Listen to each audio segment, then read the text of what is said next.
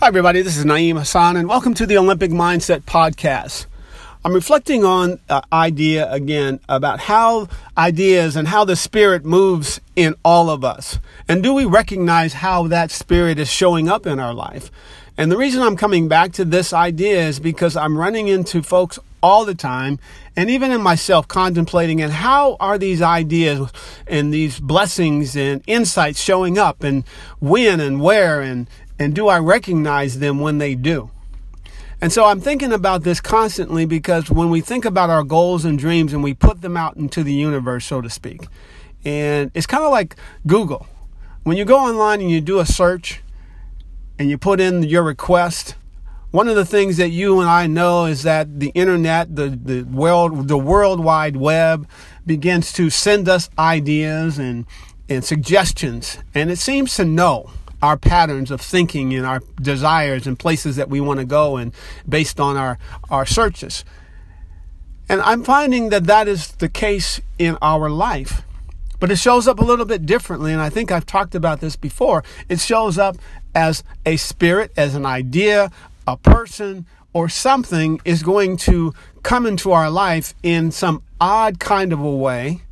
And it may be in alignment with whatever the goal and dream that we have. For example, I always talk about travel. And so when I put in a travel request into a search engine, the next thing you know, I'm getting other recommendations about this particular location and so forth. And I think in our life, the Spirit shows up exactly the same way, but it doesn't show up as an internet search. It shows up because someone is going to come into our life with an idea. We might be someplace and we see something that sparks an idea. Then the question is, do we have a way to recognize for ourselves if that is meaningful to us? And then once we recognize that it does resonate, what do we do with that information? Do we just hold it in our minds as just a passing thought, like dust flying in the wind? Or do we have a system by which we grab a hold of that idea, we put it into practice? Maybe it's making a phone call to someone. Maybe it's writing a letter, or filling out an application, or going someplace that we haven't gone before, and we question why we need to go there. And then perhaps we are either inspired to actually go or not go. And in either case, perhaps if that is how the Spirit, God, universe, whatever you want to call it, is communicating to us, how is it that we can take advantage of those blessings if we don't move, if we don't do something? And the thing that I'm finding to be the case is the fact that we think we have to have all of the answers all laid out for us, when in reality, all we need to do is make the next step. Because if we're moving through our process, through our life on using trust and faith, it's about being inspired at this moment with an idea to call someone and actually calling them without having an understanding as to why I should be calling. Because if we are moving on faith and have trust in the process, we do what the Spirit suggests that we do. And then when we do our part, the Spirit answers. Because once you make that call to that person that you were inspired to call, it becomes really clear why you made the call when you start having the conversation with them. And so maybe they have the answer to a question that you didn't know you had, or maybe they had the answer to a question that you did know you have, but you didn't know that they would be the person providing the answer. But how would you know that if you don't make the call in the first place? And what I'm finding is I talk to tons of people, that is where I see a lot of us getting stuck.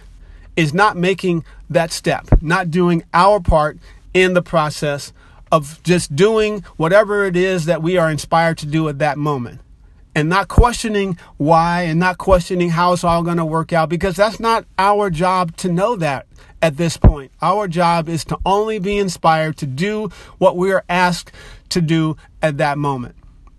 And then when we get to the next phase in our process, we might be inspired to do something else. But the key I'm finding for my life is recognizing how powerful that Spirit is, and then allowing myself to do what the Spirit suggests that I do. For example, like this podcast. I launched it a couple of weeks ago. It was an idea, and I had a suggestion provided, and I was provided with a resource. And I didn't put it off and say, oh, well, I'll get to it later. No, I've learned over the years to take action right now and not believe that I have to have all the answers figured out. Because I also know that if I do that, I stay stuck. I don't want to be stuck. And you don't want to be stuck. So we have to get to a point in our life where moving is uncomfortable, especially when you don't know all the details. But if we knew all of that stuff, if everything was perfectly laid out for us, why would we need faith? And why would we have to have trust? And that's the whole point. Recognizing the Spirit when it moves, and then move. And not question why maybe I don't know all the answers or whatever. I'm finding, again, that connecting and understanding how that Spirit shows up in our life, how God or whatever you want to call it communicates with us, and trusting in that relationship. Otherwise, we're going to struggle for a long time and stumble over things, and we don't really need to.